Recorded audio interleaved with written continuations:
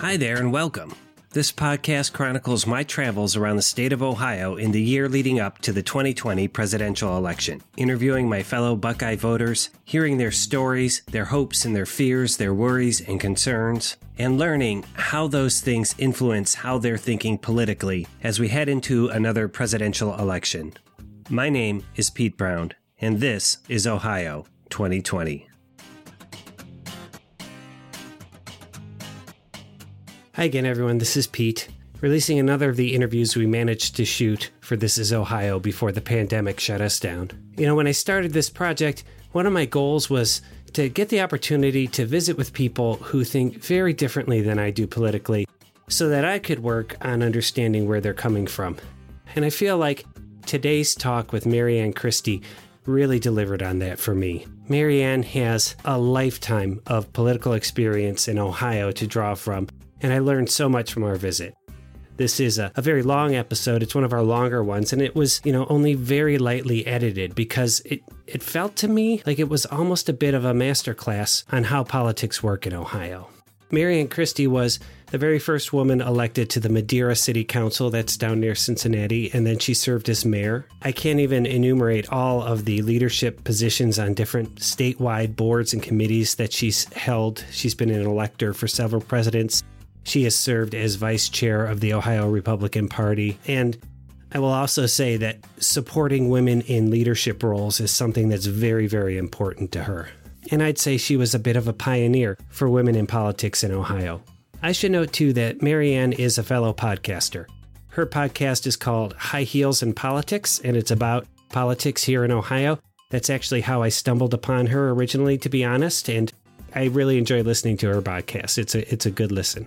And then finally, before we get to it, I just want to tell you, I initially interviewed Marianne. It was the late fall of 2019. It was before the Democrats had chosen Joe Biden. It was before the pandemic. It was before all of 2020 happened.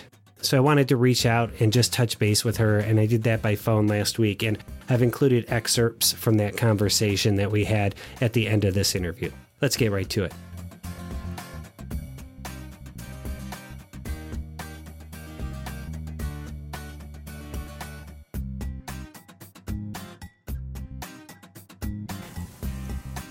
My name is Marianne Christie, and you cannot believe it. I can't believe it, but I'm 85 years old. I just had my birthday here a few months ago. I live in Cincinnati, Ohio. I'm retired, but I didn't retire from work until I was 80 years old. I was, at that point in time, doing the board review for the Hamilton County Auditor's Office, determining whether or not the appraisal of houses was correct, because most people came in and said, hey, I want to reduce my houses over appraised for its value. Yeah. So anyhow, today I'm still very active in political work, but on top of it, what I really do a lot is I'm interested in getting women to take stronger positions in the political arena. The political arena is really a power place, and women need to, go run for offices. We have plenty of people at the grassroots level here in Cincinnati. They're on school boards, they're on city councils, township trustees. But when you look at how many women are state legislators, state senators, how many women from this area have ever been a governor, lieutenant governor, even a state office holder? So anyhow, that is what I have done. I recently brought together a group about 5 years ago called She Leads, and this was to give women direction on bringing to them how to dress, how to speak, and giving them the ability of where to find money because money is the base of all running for political office. So that's what I am presently doing, though I'm retired. And this year is the year of the women's suffrage centennial. 100 years ago today, women got the right to vote. And that means that many of us, our grandmothers, for the first time, were able to vote. So we're attempting, we got the Secretary of State, he went and organized a commission. So we are today trying to bring all this information to the public. They need to understand how important it is to run for public office. So that's where I'm coming from. So I was born and raised in West Rutland, Vermont, which is a little village, about 3,000 people, just outside of the second largest city of Rutland, Vermont. Vermont was always known for its marble industry. It was at one point, around 1900, the largest producer of marble in the world. So my grandparents immigrated here in 1900 from Poland and also the country of Belarus. The marble industry had sent people to those European countries because they needed workers. And so they came. And that's my mother and father were from both of these countries, and they married. And the big thing was my grandparents were very strongly attached not only to the church and the family, but also to the community. Actually today, because of the land my grandfather once owned, is today the recreational center. And many people, instead of calling it by its name, they call it the Sabatka recreational field. But my parents were very active and starting business, from a taxi business, trucking business. They actually were very instrumental after the Second World War in building or renovating homes, not building. They were renovating a lot of these old Vermont houses. So, and then on top of it, I had, and my mother's sister was married to one of the wealthiest people in the state of Vermont. Yeah. And this gave us a lot of opportunities to do things. And one of them was my aunt, Stevia Chaffee, was a renowned female skier, and actually made the United States ski team. But because of Hitler, he stopped the Olympics in the late 30s, so she never got to participate, though her two children eventually were Olympic stars in Grenoble, France. So I've had an interesting life of family that was very close to the church, who loved to start businesses and had many opportunities because of my aunt's marriage. Did you have brothers and sisters? What? Do you have any brothers and sisters? Yes, I had 3 sisters. My oldest sister was like 18 months older than I, and my other sister was 3 years younger. And then we had the wonderful thing that every Polish family wants, a son. And my brother was born when I was 8 years old. So I kind of became his second mother, if not his babysitter. Skiing came to Vermont in the 30s.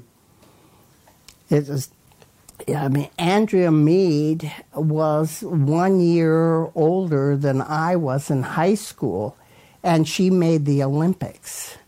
But she hardly was at school at all because the family, the school wouldn't give her time, and the family, her parents were top skiers. Yeah. Were you a skier? Yep, I skied, and after the Olympics, Andrea came back with all these international skiers, and we're all skiing at Pico. I mean, it was not a bad life. Yeah. So you graduated high school there? I graduated from Rutland High, but I was one of these hyper people.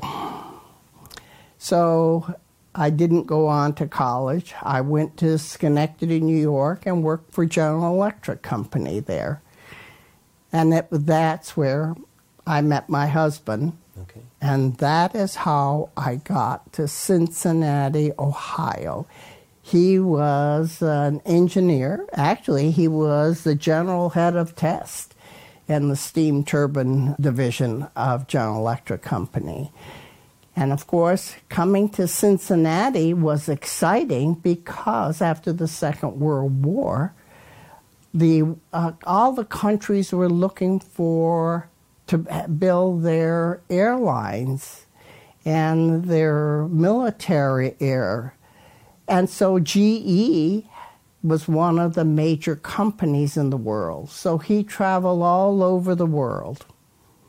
Now, of course, that all sounds fine. But when you're a young bride and you're living 1,000 miles away from all your family and friends, and you're stuck, there isn't any skiing in Cincinnati, Ohio. There weren't any freshwater lakes like there were in Vermont.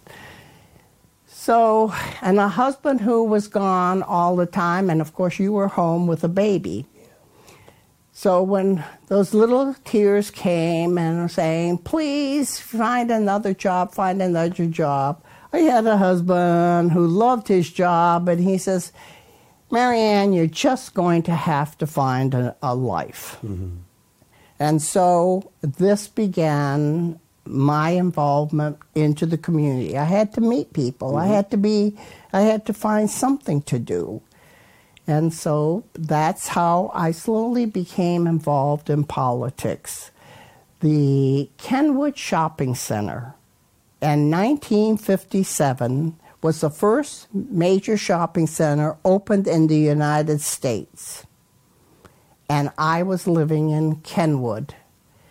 And of course, what happened, then all these people who had had houses across from the shopping center, of course, developers were wanting to buy these houses. Mm-hmm. So we started what was called the Kenwood Civic Association, and I got very involved in it because we did not want to have all these small businesses in every single private residence along Kenwood and Montgomery Road. Mm-hmm.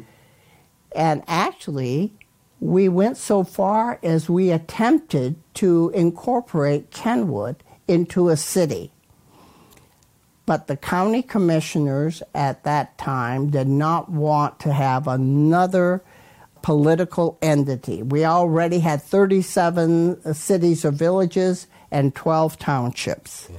So Kenwood never became a city, except what happened is the city of Madera came in and took about half of the southern portion of Kenwood into their community.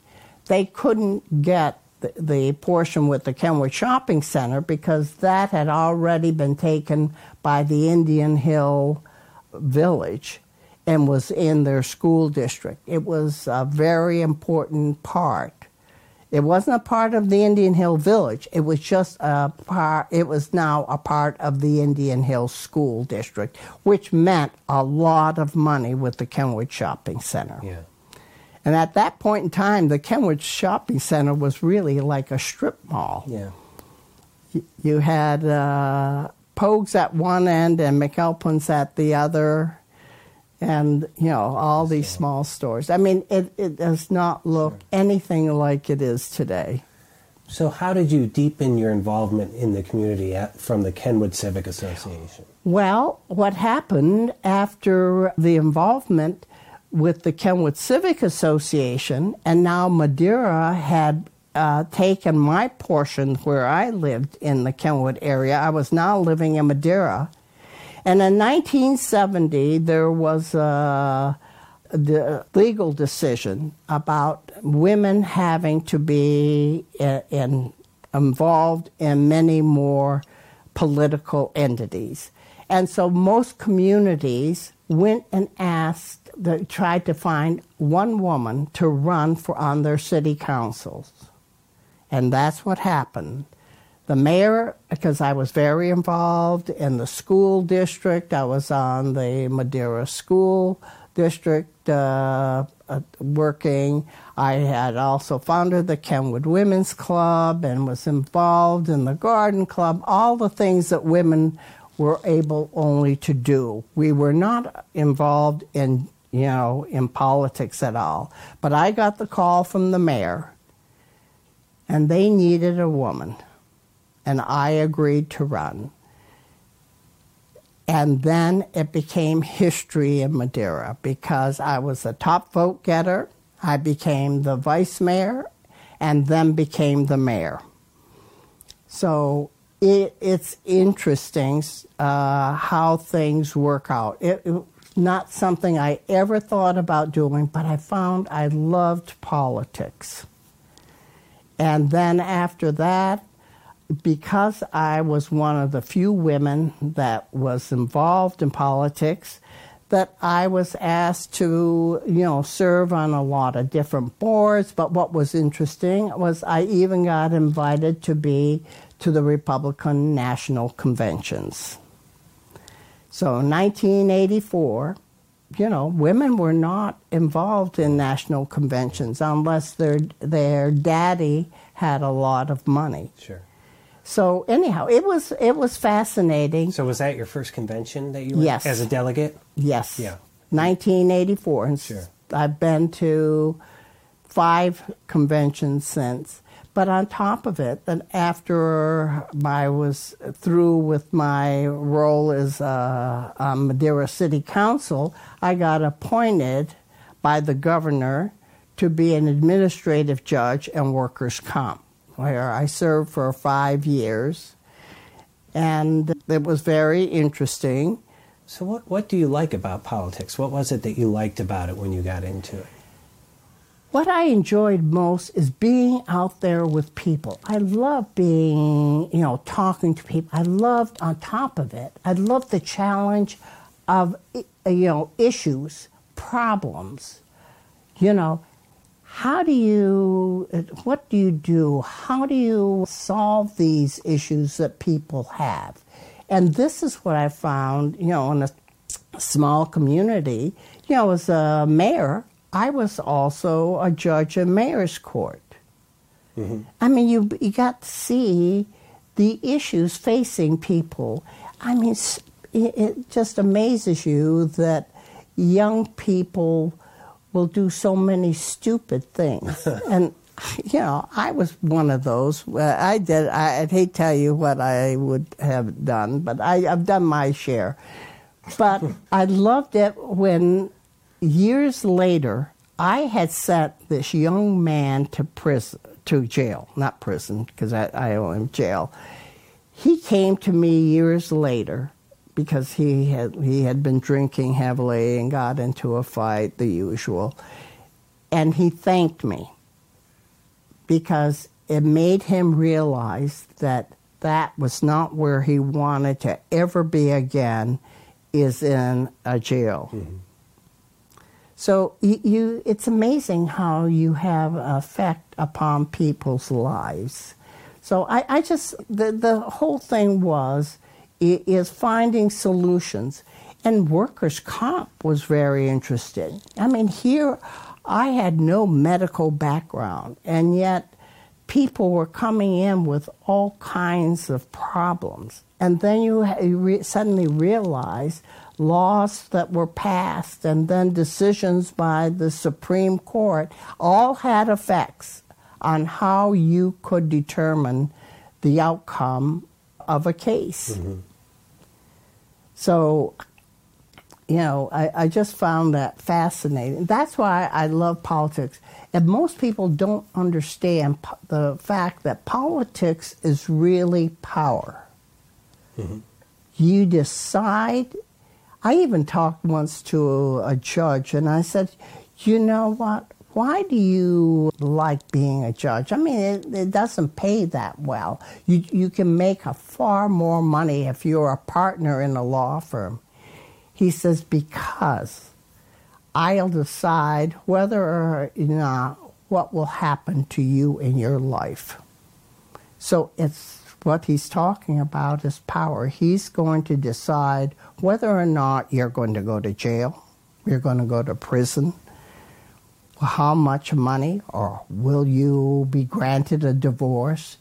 Will your company be bankrupt? I mean, you never realize the power in the hands of one person. Fascinating. Yeah.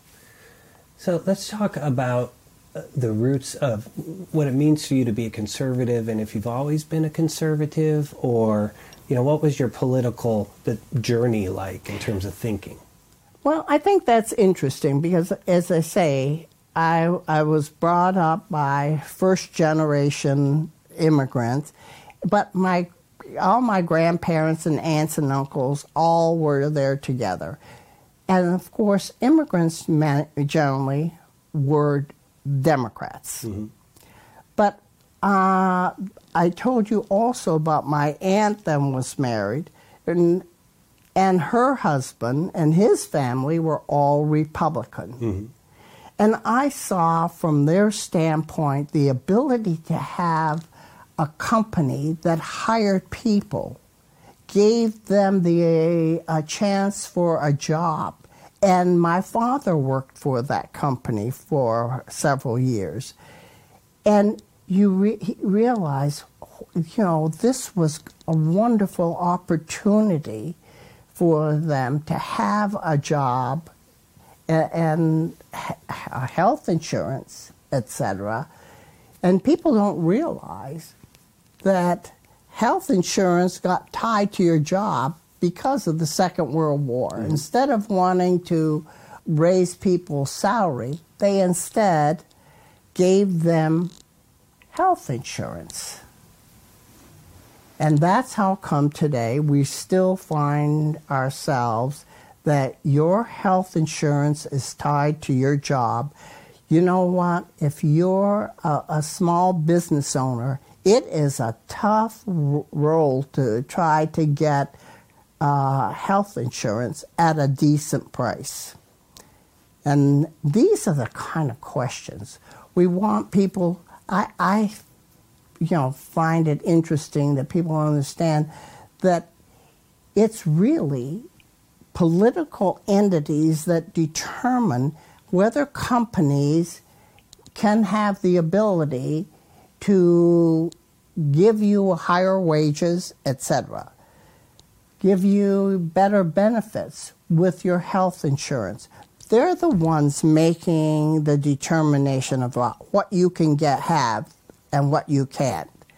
By all these regulations, I mean, we've watched regulations with the airline industry. I mean, I loved it when, everything was controlled. Then once, during the Reagan administration, they determined that they were free from all federal regulations. And then we saw at points, airline tickets, exorbitant prices. I can remember traveling to Dayton or Columbus to get a much lower price. Yeah. But you look at your health insurance today.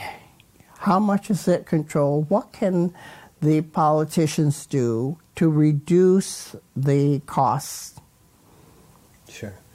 So would you say it's fair to say that you saw what being an employer can do for people, right, through Correct. your aunt's husband's family? And so politically you saw the things we can do to support people who are employers, who build companies, are as the way that they contribute to society. Yes. Yeah. a pro-business Republican. Yeah. Well, they gave me an opportunity to see it and to live it, because even my dad was working there. Yeah. But I was the middle of three daughters, and this uncle loved this little high-spirited, funny, reckless young girl. And so he was the one who kind of took me under his wings and, took me many Sundays. We made a trip through the company to look at all the lathes and make sure everything was where it was supposed to be according to him, and the foundries, etc. So I found a love not only for this man who was the vice president of this company, but I got to see and be a part of it. I was there every week, kind of, for months on end. Yeah. So, tell me about some of your roles working for the Republican Party. There's a chair or vice chair. Well, you got to remember that the political party is a little different than a candidate or a legislator. A political party's job is to, build, a constituency, and you have to determine, that constituency from a multitude of different groups. And their job then is to also provide an understanding for these candidates that they choose is how to win an election. After every election, you have to review what did the Republican Party did or had accomplished, or what the Democratic Party had accomplished. Who came out a winner and why? You can't have every candidate trying to figure out how to win an election. So this is the job of the party, to determine how in the world to do this, and then to raise enough money so that you can buy the things that are necessary. Whether in today's world, we saw social media. It totally changed everything. Obama's win in 2008? Mm-hmm. He did something that the Republican Party hadn't done. He went out and he had all his people going to young people and different people and saying, "Are you interested in politics?" And they generally would say no. But they said, well, look, why don't you just, sign on to social media and, give us your email and we'll just update you on what we're doing, and then maybe you'll change your mind. And you know what? That worked wonders, because as it got nearer to the election, they said they would send out to their group, they'd say, this is what we're doing and this is what the opposition is doing. Send it on to your friends. So if you had 10,000 and every one of those 10,000 people had another 10 emails, so they sent it out to all their friends. And this gave him a tremendous number of people that he had emailed. Plus, then at the very end, they decided, send us a contribution, $5 or $10. So since then, if you've noticed, every both political parties really use social media to raise money and really go out. But you know what? They also have to determine the voter. What does the voter really want? You can't. Once again, you can't have the candidates trying to figure out, is this person, Christian, or is they Jewish, or another religion, or is this a different group of Are they African Americans? Are they Chinese? Are they Somalis living here? Columbus has a large number of Somali people, and they're voters. So how do you get to those voters? So that's the job of the party, of how to convince different groups. And, we have the social conservatives. The Christians are very strong in the Republican Party, and you have the other groups in the Democratic Party. And if you look at it, if you're in one party, you can't go to the other party because they'll have the opposite of what the Republicans and Democrats are always have different oppositions for their groups. You look at the abortion issue. You look at increasing wages.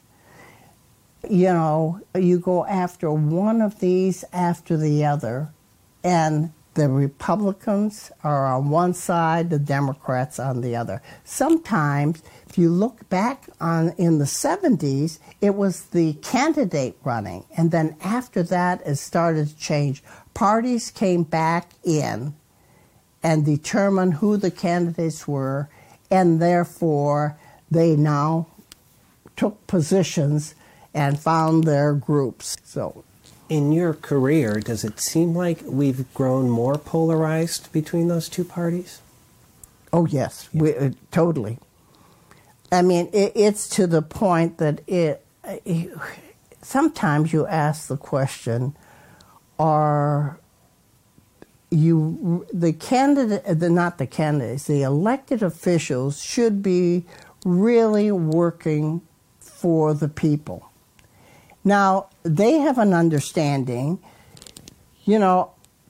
President Trump just was there with the Right to Life group in Washington because that's a major portion of their voters. Now, you look at this on the living wages, and, you'll see it's far more the Democrats because they just take different positions, and they're looking at the middle. The Democrats are looking at the middle class. Yeah. And if we could just have candidates, working for the American people, all everybody really wants is a decent paying job so they can support themselves or their families. That's all there is in the world. If you've got to support yourself in some way, and the only way is with money is through a job. And then you look, and that job is your health insurance. Yeah. So it's interesting, how do you get these candidates and elected officials to take positions that are opposite their party? And they really can't. Because they depend upon the party then to help them win an election. Right. And if stop to think of it, that a state legislator gets paid $60,000 or $70,000 a year for a part-time job. Sure. But this is why you don't see pro-choice Republicans or pro-life Democrats. Correct, you won't. I went for a while. I was with Women's Caucus, and I thought they were going to be made up neutral of all women. And you know what? When it came time when we interviewed candidates, the minute you brought up the abortion issue, if the candidate was against abortion, no one ever got the endorsement from that women's political caucus. Yeah. And that's when I decided, you know what, you may not always agree. Reagan was a great one. He says, you know what, if they agree at least 80% of the time, You can't always agree 100%. But then on the other hand, you say, all right, you're married in a marriage. You don't always agree, but you don't walk out. Right. You stay there because, that's where you have to give in on certain issues in the family. Yeah. So it is in politics. You say, all right, I'm not 100%, but I'll buy into that because I agree here. Yeah. So I'm curious, since your career's been here in Ohio, we went for Clinton twice, then Bush twice, then Obama twice. So we go back and forth. Trump won the state by 8 points. So what do you think accounts for that going back and forth in Ohio? Well, you know what? If you really watch a campaign, they're very careful, each party, to take advantage of something so their candidate wins. I think of the one with Dukakis. If you remember, I forgot who he was running against, but Dukakis didn't win because he shows up in a tank with that hat, military hat, for probably 5 seconds. But you know what? The Republican Party took that and kept showing it. It became a 15-minute commercial. Yeah. And, they also did him with letting free a Willie murderer. Horton, yeah. And it's interesting as you watch that. Why is it people or the parties, remember, it's the parties that pick these things. Sure. And then they focus on them, and it's amazing. You know what? You can brainwash anyone. You just keep pushing something again and again and again, and you'll get at least 50%, or if not more, of the people agreeing with you. Yeah. Yeah. Well, what is on your mind as we go into 2020? What are the issues that concern you? I think the biggest issue to me right now is,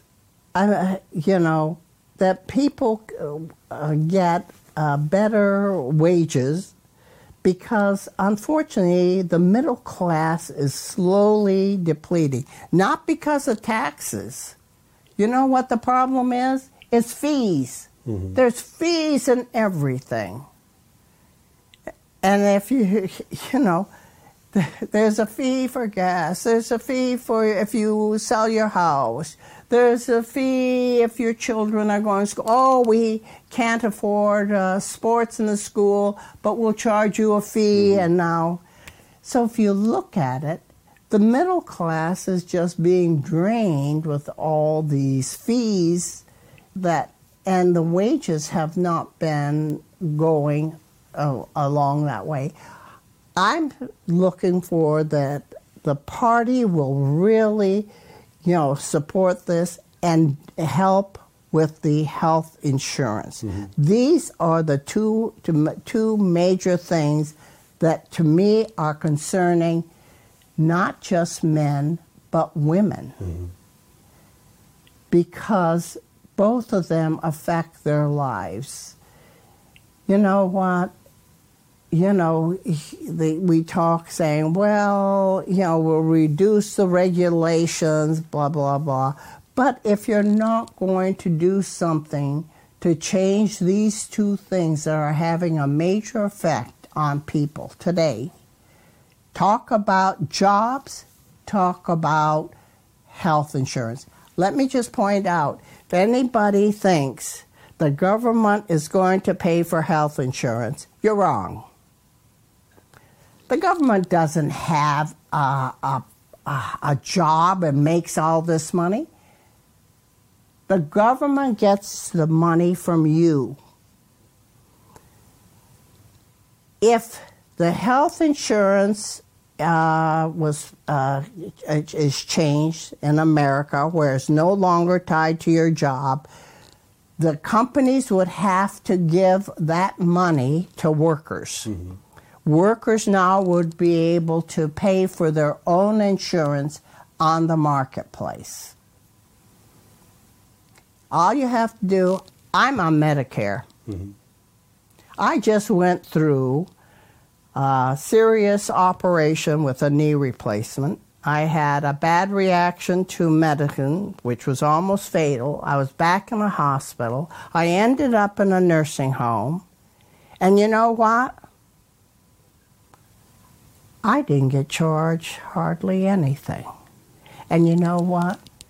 Yes, who's paying for it? Out of my Social Security, every month I pay for my health insurance. So people say, well, the government is paying. Bull crap. The government isn't paying. I'm paying. And so is everyone else. And so is every worker. So all you have to do is ask any older person how they like their Medicare. Sure. Against President Obama, and he said, well, if someone is sick and they don't have health insurance, they just go to the emergency room and get treated. And to me, that was the same thing, because we're all paying for that. Sure. Do you know what I mean? Yeah. No. I've always been against the fact that saying people should go to the emergency room. Yeah. There has to be something that we help give people the opportunity to have their own health insurance. No. Going to the emergency room, they take you in, somebody gives you something, and you're released and you go home. Yeah. You don't have a follow-up and say, well, next week I'll go in and see that same doctor. You don't even know who's going to be your doctor if you come back a week later or a day later. So, no. That is the most expensive way to treat any illness, especially, say, a bronchitis. Yeah. A sprained ankle. I mean, you don't need to be in an emergency room. You need to be able to have the ability either to be able to pay for yourself, but you can't afford these hospital bills. Mm-hmm. I had a small item taken from the corner of my eye, and the surgeon said, no, this is what the cost is. 2 years later, I get a bill from the hospital. What do they want for that little half-hour thing? I didn't even spend the day there. $5,000. Mm-hmm. When I tried to argue with the hospital, they said, no, we're going to give this over to a collection agency. Eventually, I called my surgeon. Mm-hmm. And he says, oh, no, this was an agreement we have with the hospital. You don't owe that. So they contacted the hospital. But just stop to think of it. $5,000 for a half an hour. True. Yeah. Got to have all that big building and all that equipment. But because, can you imagine what it's like for young people today to have to go into a hospital? Sure. I know my niece just had a baby, and the baby ended up in the ICU. It's $3,000 a day, and her insurance isn't paying for it. Spent 3 days in ICU. That's $9,000, not counting any other expenses that their insurance didn't cover, because it was a small company, so they didn't cover as well as some major companies do. So what are we going to do? We have to do two things: a living wage and a health insurance. This is what hurts every American family. So, but these two, wage growth, health insurance, and women's issues, they're all traditionally Democratic issues. Well, that's not necessarily true, because the Republicans are also looking at the fact of having companies raise their wages and reducing regulations so that the companies can afford to give better wages without passing legislation that says the minimum wage is. Yeah. You know, Delta Airlines, because of the money they made this year, they're giving their employees 2 months' salary. Isn't that what every American would like, is to get 2 weeks or a month of their salary at the end of the year and saying, because you've done a good job? Well, most of us would just rather have that increase every week so that we can determine how we want to live our lives. Yeah. So the issues are the issues, but the Republican response is the one that makes the most sense to you, which is... No, say that again. So the issues are the issues. When I said they're Democratic issues, no, they're not. They're Democrat and Republican issues. There's just two different kinds of responses. They really are. You know, in essence, the question is how to bring this about, because it's the issue that affects men and women. Let's talk about President Trump. Okay, because I know, and I've been listening to your podcast. I listened to you talking about, he lost Hamilton County, I believe. Oh, yes, he did. But he won all the ring counties and certainly won Ohio by 8 points. So well, what do you like him, first of all, and why? And then let's talk about what you think is going to happen for him in Ohio. I found Trump fascinating. I kept watching politicians after politicians win, and nothing got changed. I felt that as a businessman, you know what? He had successes, he's had failures. So it was, to me, even his television show, I really was fascinated by this man and what he could accomplish. And what he did accomplish. He actually started here in Cincinnati in Swifton Center. He had an apartment complex here. And that was, I think, in the 60s. And I guess it was very successful, etc. But he has a way of dealing with everything. I was just reading about Mar-a-Lago.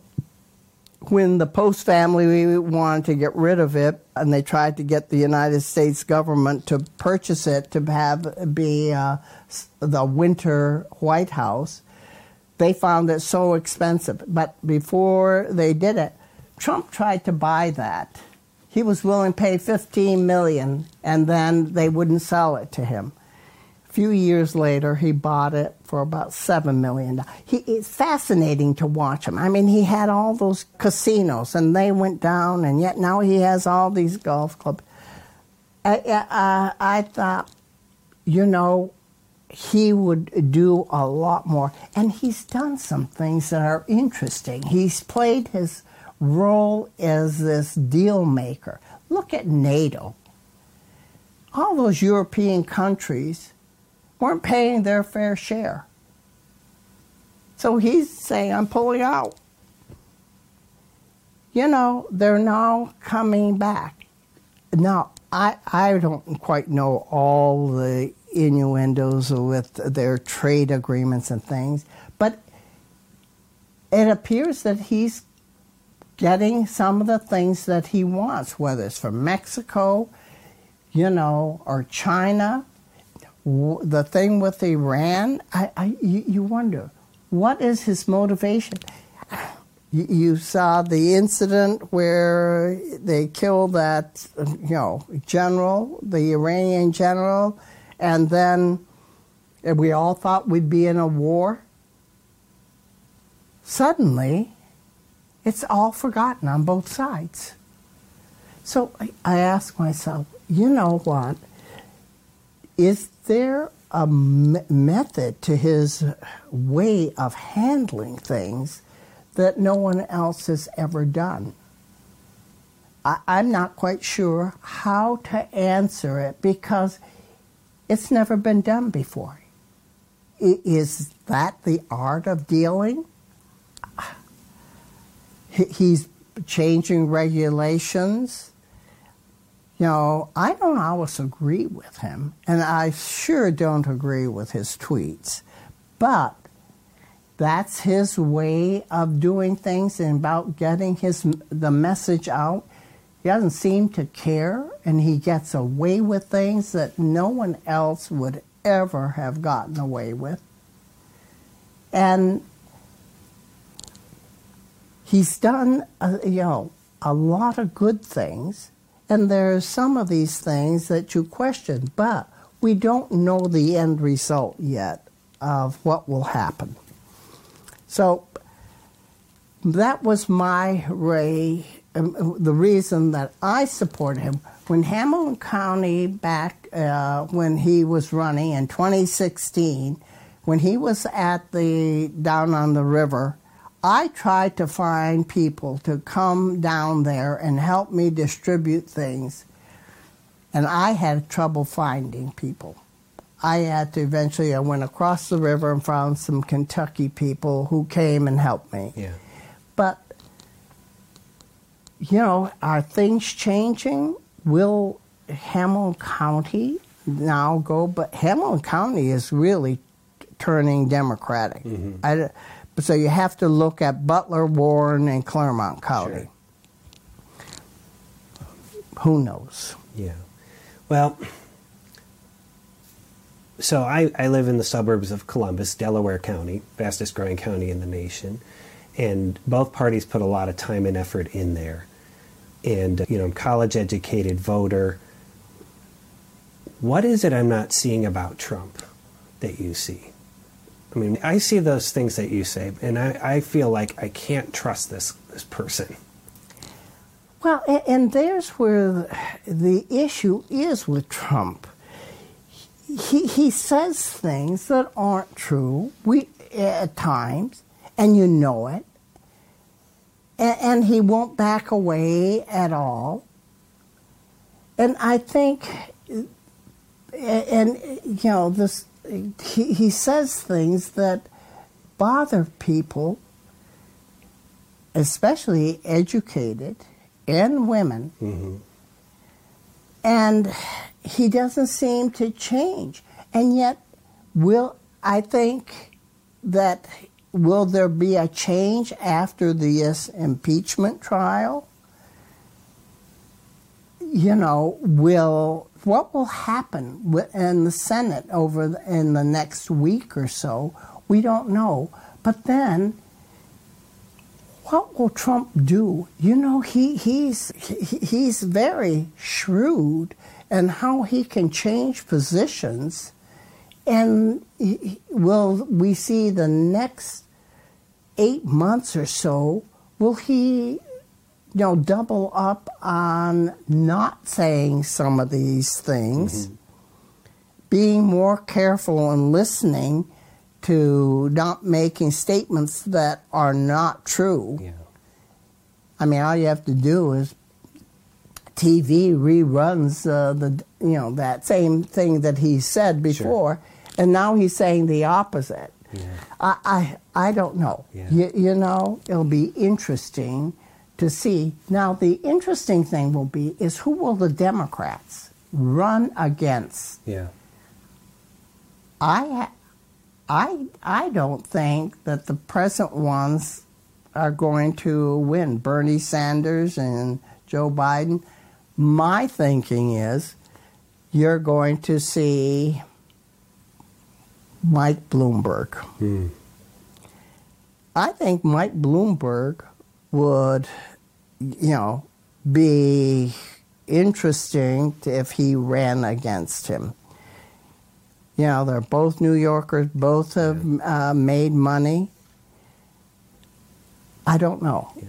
But then will you see Bloomberg pick somebody like Elizabeth Warren to be his running mate? Yeah. I mean, she's a sharp cookie. Yeah. And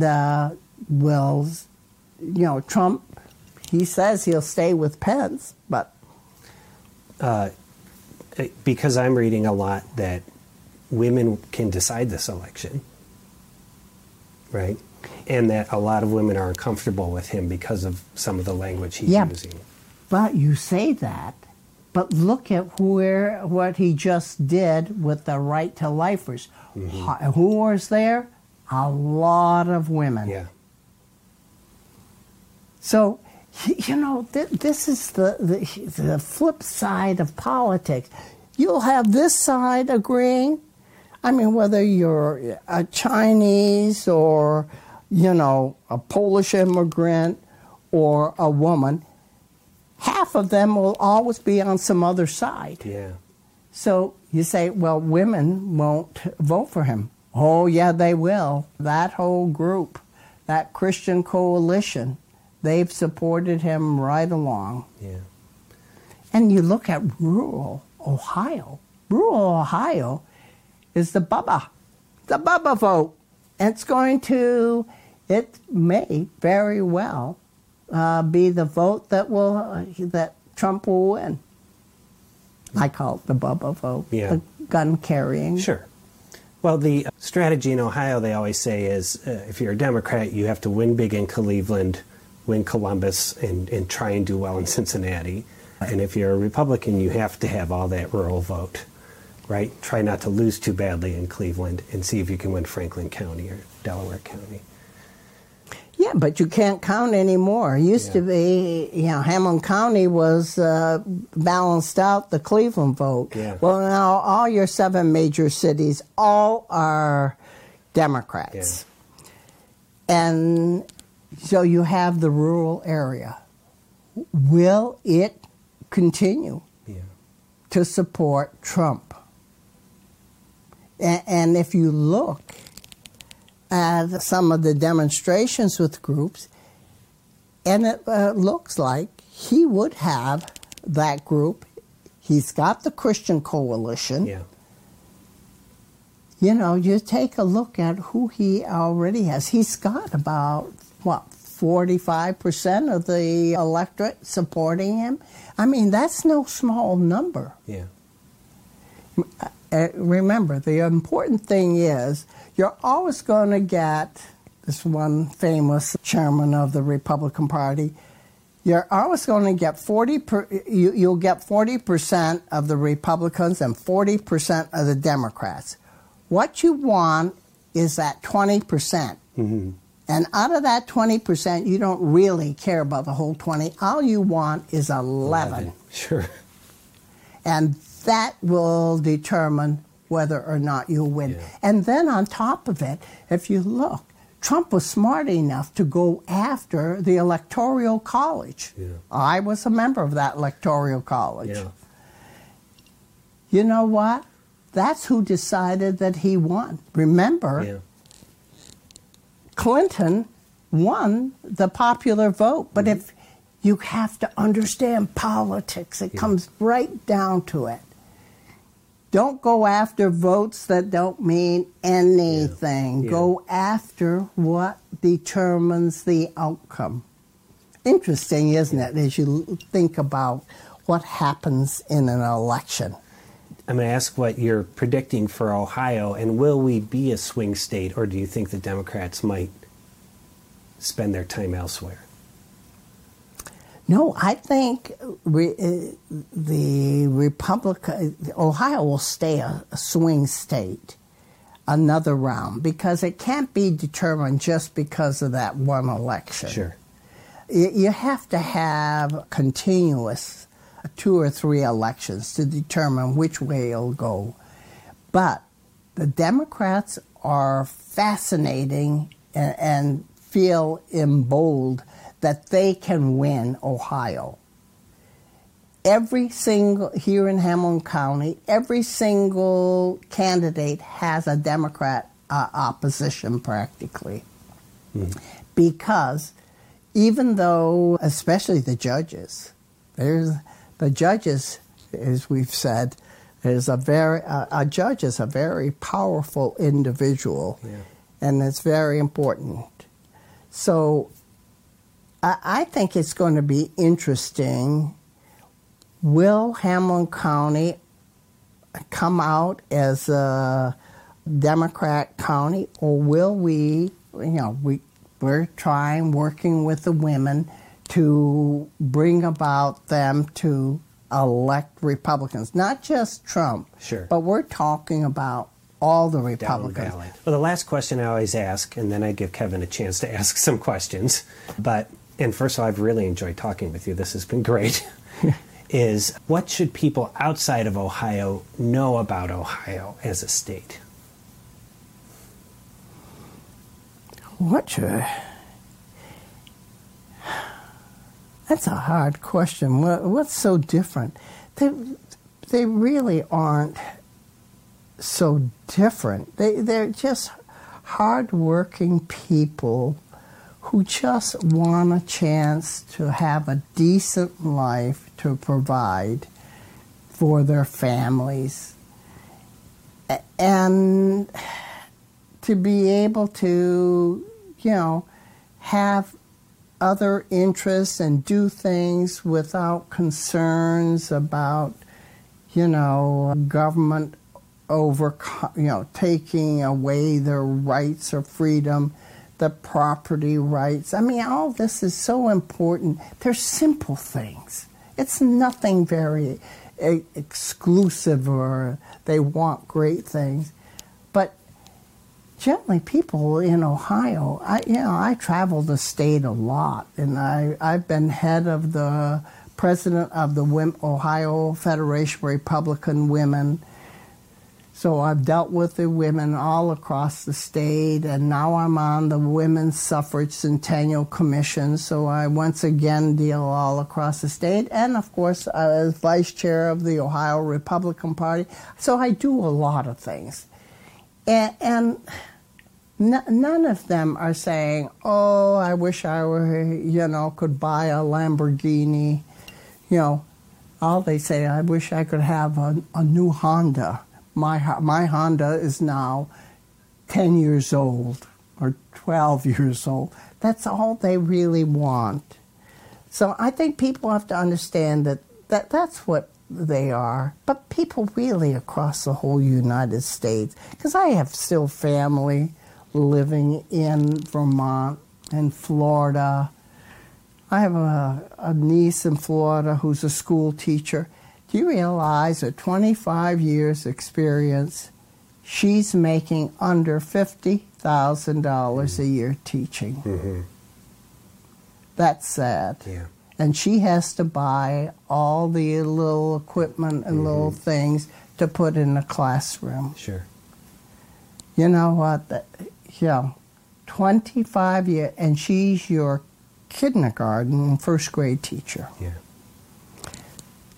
So most of them are just the same. Yeah. Did you have another follow-up to that question? I don't think so, Kev. How about you? Okay, Kevin.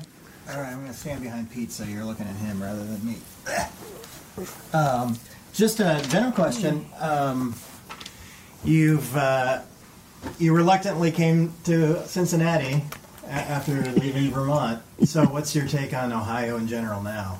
How do you feel about it? Well, why I find myself, because I could go anywhere and live. I always thought I'd go back to Vermont. But you know what? It's family. All my family and friends are here. I went back here a few years ago to my class reunion in Vermont, and you know what?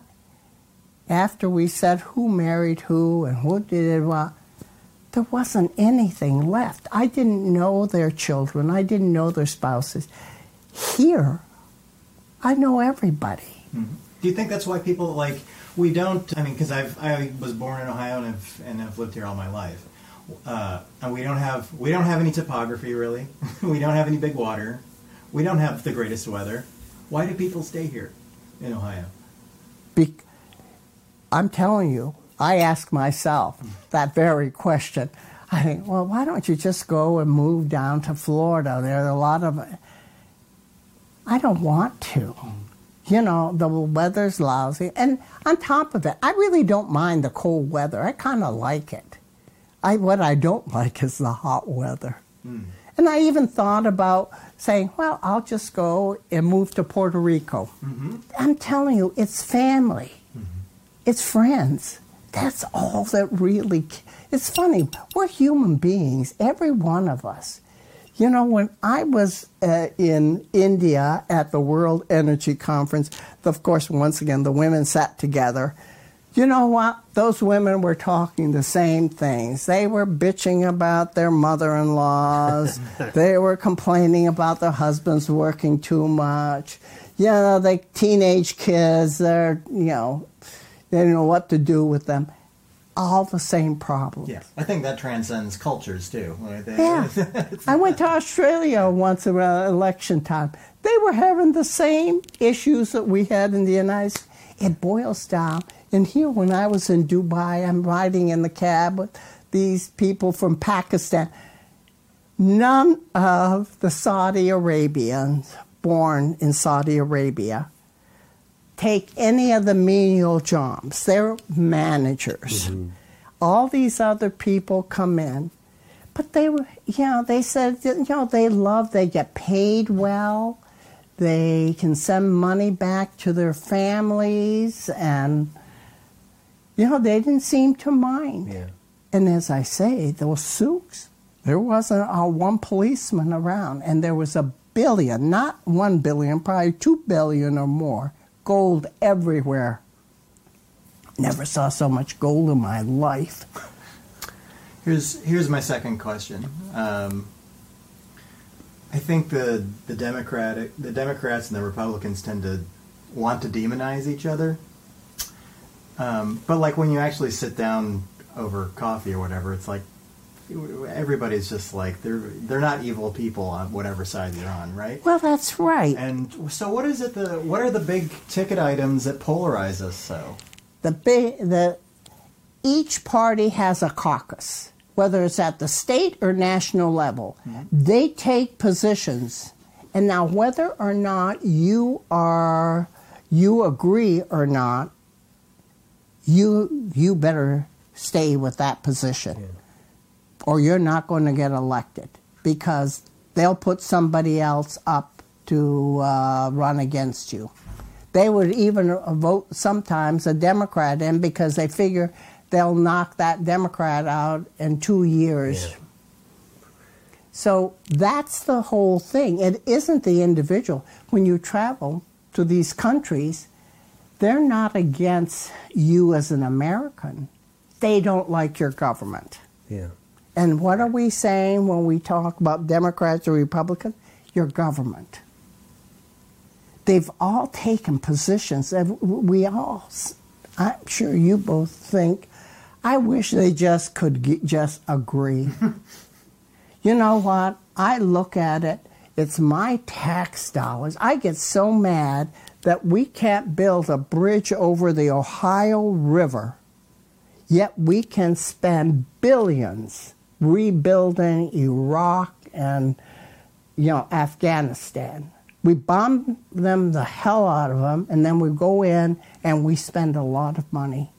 And whose money is it? And I'm totally against foreign aid. Why would you give money to Egypt? Or why give money to Saudi Arabia? They have so much money already.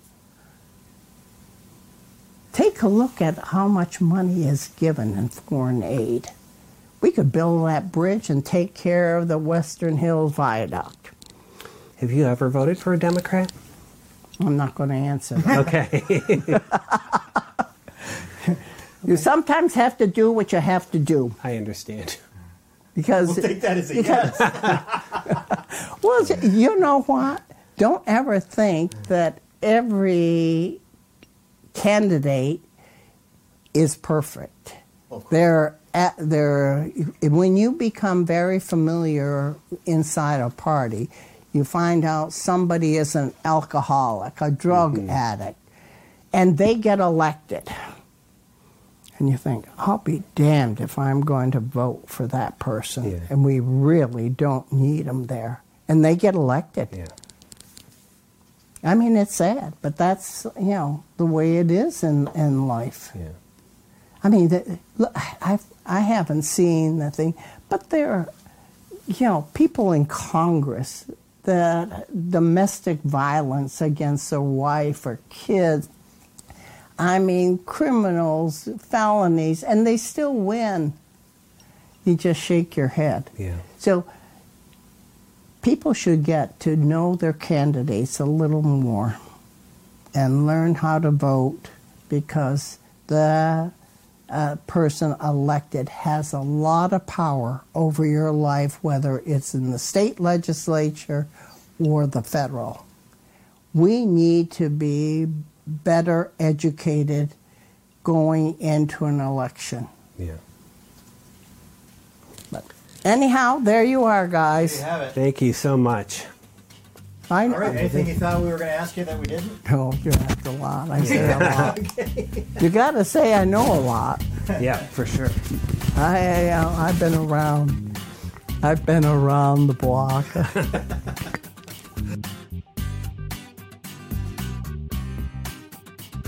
All right, that was my original talk with Marianne Christie, and as I promised, I caught up with Marianne last week over the phone just so we could catch up on how she's doing, what her thoughts are now about the upcoming election, how she's handling the pandemic. Here's some of that talk now.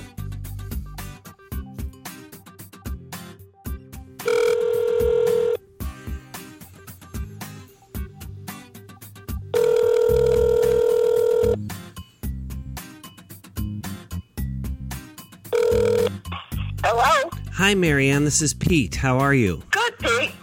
I'm wide awake, Oh, great. So ready for you. perfect. Thank you so much for your time today. Okay. So, Marianne, it's just been almost a year since we talked, and I just wanted to catch up, first of all, to find out how you've been doing in the past year, how you've been feeling, and then we'll talk a little bit about the election. Does that sound good?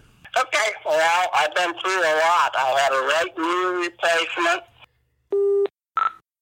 Hi, this is Pete again stepping in. When I first interviewed Marianne, she had recently had a knee replacement surgery, and in this follow-up call, she was telling me about some additional complications that she had in the past year, a second replacement she had to have since we first talked, and I don't want to go into the details, but basically she had a really rotten year health-wise, and it was kind of capped off by a very surreal phone call she got from the Ohio State Highway Patrol, letting her know her car had been stolen and was currently being pursued in a high-speed chase on the highway. I get a call from the Ohio State Police saying someone has stolen my car, and they're chasing it up 71, and they totally destroyed it. So that's been my life. But I love the virus because it gave me nothing was going on. I had plenty of time to recover. Yeah. Wow. I'm so sorry to hear that. That's such a crummy. It's more like an adventure. You know, you look at it and say, so if that's your big problems, Yeah. gotta kneel down and thank God. Yeah. Okay, Pete, so that's where I am. Okay. Well, let me. But I'm okay, but I really feel good now because I can't go anywhere. Can't go out of the country. I loved international travel. I couldn't go to any meetings. We had nothing but Zoom meetings at the state level because I'm on the Women's Centennial Commission and on the State Central Committee. No meetings Yeah. all year. So I'm okay. Yeah. Well, let me ask you, last time we talked, the Democrats still hadn't nominated anyone, and so I was just curious, after they chose Biden, how you were thinking and feeling about that. Well, I was a little disappointed that we, once again, somebody much older, and then we all have to think, well, what will happen, if they get sick or become incapacitated. That's the trouble with age. You got heart problems, blood pressure, all these little things. And it was good for Trump because Trump is younger than Biden. Mm-hmm. Biden's got a lot of history, but I'm not necessarily sure that it's been very productive, Right. for what the conservatives look at, of less government, where he wants ours to put in, more issues, etc. Yeah. How do you think the virus is going to impact the election? good question, because you got, about two strong groups. One is the business people, who are demanding that, put things back in order. Then you have the opposition of, let's say, the senior citizens, and then, I think the suburban women, because the suburban women generally have, children, and they're very concerned. So how it all plays out in the end is going to be interesting. I don't think anybody understands the direction. I look at the scientists, and they're taking their knowledge of former, illnesses and viruses, etc., and have been guessworking all along about how to handle this. And that's why there are changes. And I kept thinking that it would,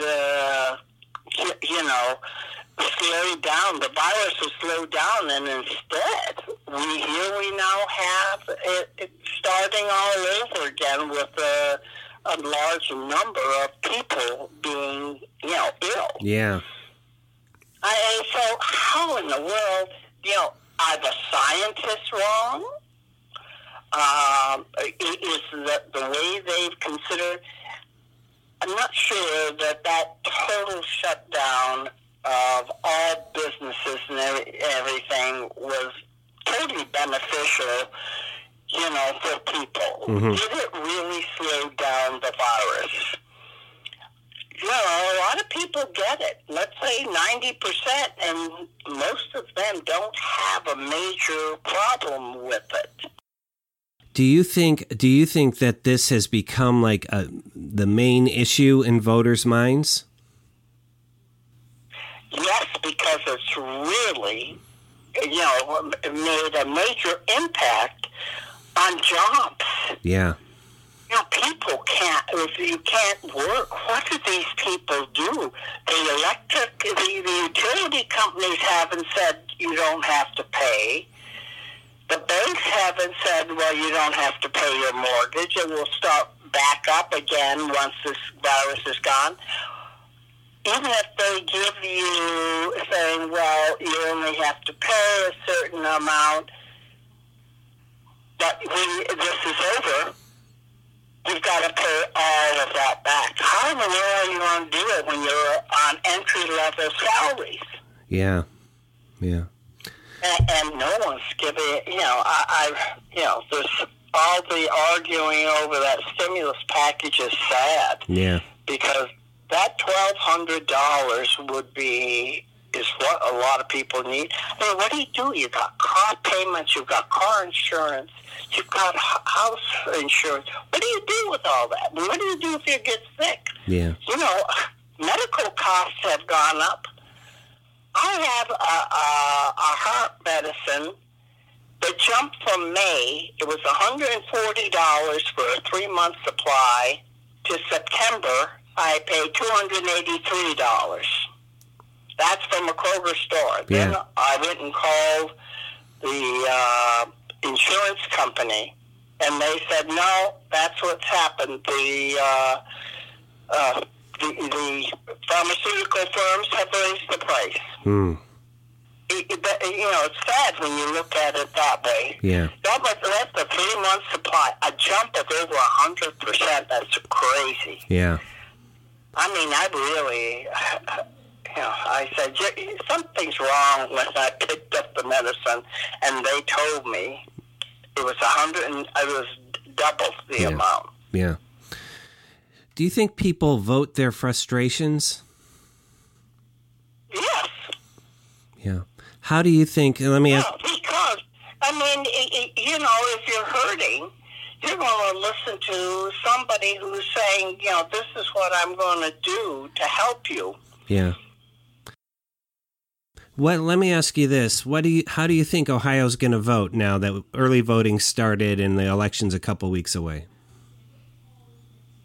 You know, I've always said you never know what's going to come up till that day of election. That's why I chose to wait till the day of election to cast my vote. I want to see what transpires and happens. Yeah. But it's hard to make a decision at this point. There's so much controversy. And I don't know, do you believe totally believe the polls? I mean, they're showing it's a toss-up, and yet Trump won Ohio by almost, I think, 8 or 9 points. Yeah. And but what will happen between, we still have 3 weeks. The election isn't tomorrow. Right. It's funny. I mean, I can remember when the old George Bush ran in January, he had 80% of approval rating. In November, he lost the election. Yeah. So you look at it's hard, all these different groups and the ones that are really vocal. The thing I like is there's a large group that is silent. Yeah. And you're saying, what will that silent group, how will they vote in the end? It amazes me that people go and vote and, stand in line now for an hour. Yeah. I mean, you've got a whole month to vote. Yeah. Yeah. And, why do you need drop boxes? You get an absentee ballot, fill it in, mail it. There's post offices all over. Yeah. Yeah. The trouble with drop boxes is you have to worry is if there aren't cameras focused on it, will somebody pour something down into that drop box and destroy those votes? Mm-hmm. Yeah. Maybe you can just put them in libraries, but that then says only, libraries are only while they're open. Right. But you could probably put up a camera to have people. But that's a big worry. The crazies in this world, and they would pour something down there. Yeah. Yeah, I hadn't thought of that. Wow. I know. I hadn't either till somebody brought it up, and I thought, God, you know what? People do crazy things. Yeah. Well, is there anything else that you're thinking about the election that I haven't asked about? No, Pete. I think it's so controversial. Yeah. I really enjoyed the debates last night. I thought each one, some people complain saying, oh, they were hard on Trump. You know what?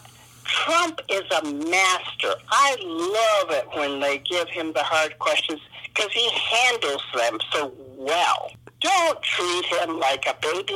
He's strong. He is capable of handling any question. And I thought Biden did well. It was nice to be able to hear them talk about their policies. Yeah. Yeah. Without that first one, all that arguing was sad. So this, I thought, was very good. I think a journalist's job is to ask the hard questions. You're not there to, baby them. You're there to have them answer those hard questions. Yeah. Yeah. Okay, that's it, Pete. All right, that sounds great. Thanks again, Marianne. I'll send you a link when the podcast comes out. Okay. Okay. And I'm going to be podcast. I didn't podcast most of this year. I didn't podcast at all this year, except once with the Secretary of State, Frank LaRose, back in August. Yeah. Yeah, it's been a tough run all around, I'll tell you. Yeah, who else? I mean, all everybody talked about was the virus. So this was, it was good. Yeah. That's why I say we all had a chance to go home and do things and reflect upon life a little more. Yeah. Yeah. Okay, Marianne. Well, I'm sorry to hear about your health. I hope you like your new car. I do love my new car. All right, take care. Okay. Thanks, Pete. Bye-bye.